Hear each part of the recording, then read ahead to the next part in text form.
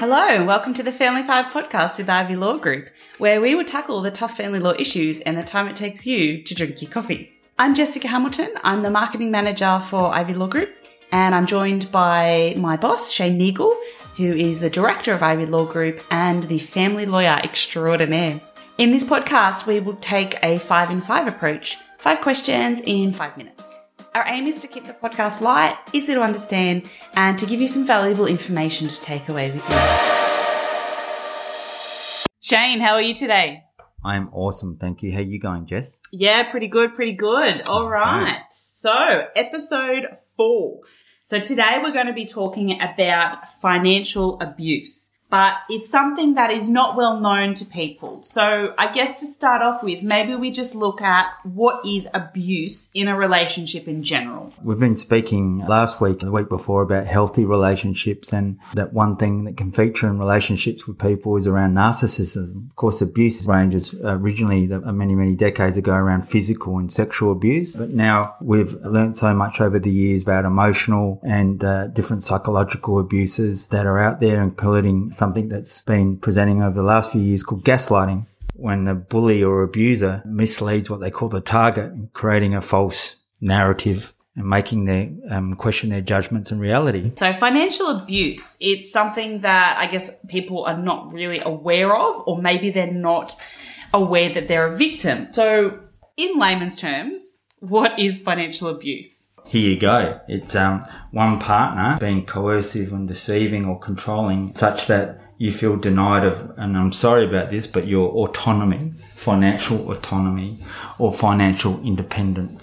So if we're going to look at an example, what if a couple have a shared credit card? One person is spending a lot of money on that credit card, and the other person is then questioning all those purchases. Why did you buy this? Why did you buy that? It's really expensive. Is that financial abuse? We've spoken about this where we've always said we're not the arbiter of happiness. No, we are not. So there's all different types of sizes and shapes in relationships. And some of them are born out of culture, where sometimes it's not unusual for one person to be the financial controller. Where it's probably bordering into unhealthy is where the person doesn't have a say at all. And that happens a lot. We've had a client who didn't know that the husband owned 3 different properties, 2 commercial businesses, and had shareholdings here, there and everywhere, and was lied to throughout the relationship. And I suppose that's the key factor where there's deception. Now, with the credit card example, I suppose it's when it's done secretively. And I imagine it starts to become abusive if the person's entering into, for example, the credit card without the other person knowing. To say that there's a black and white rule about it's pretty hard because all relationships differ. But if you felt uncomfortable and it was unfair, there's a possible chance this could be financially abusive. So I guess in terms of financial abuse, it could be either you're trying to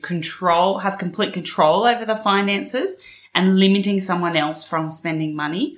Or it could also be that you are being secretive about the money that you spend and not telling your partner. Correctamundo.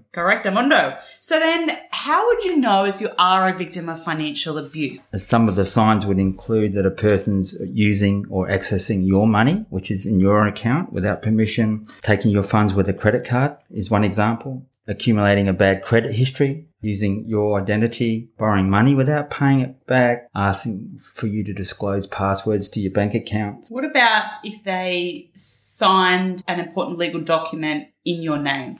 Well, that one's actually leaning over into what we call fraud, but that's a classic example of what often happens. So what could you do to protect yourself then if you think your partner is being financially abusive and you either want to leave or you just want to make sure that you are aware of your own financial autonomy? What could you do? There's a concept called coercive control, and is a formulation of all those things about abuse. Now, the reason I raise that is a classic example in my experience has been a client who had a former spouse living overseas who had been financially, verbally, emotionally abusive throughout the relationship, who was having a lifetime view of her bank account, which include her going through tolls, and would text her repeatedly and abusing her about her using tolls, where she was the main breadwinner back here in Australia, and where they had assets were something like $5 to $6 million. It was off the charts in terms of abuse. What I wanted to add there is when I put it to her that this was really, in my view, really serious, it really was. And she was numb to that. And that's what ends up happening a lot of the time. So what could you do to protect yourself then? One part of coercive control is people try to isolate you from family and friends.